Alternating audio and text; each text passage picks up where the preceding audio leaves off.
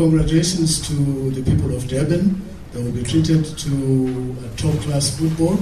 You will enjoy and you will see all the stars that you normally see on the PSL and some that are playing overseas.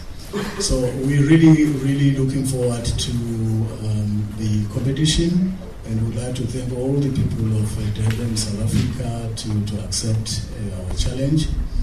The first tranche of teams or group of teams are going to be arriving here on the 23rd, because the tournament is divided into two halves.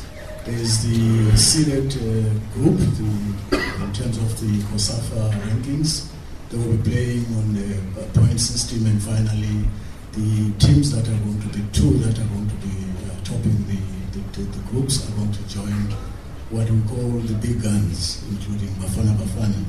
An opportunity to see some of the African stars that will be displayed here. Already we have seen these provisional squads that have been put up. I know Zimbabwe is bringing the A team, including internationals. All their internationals are coming.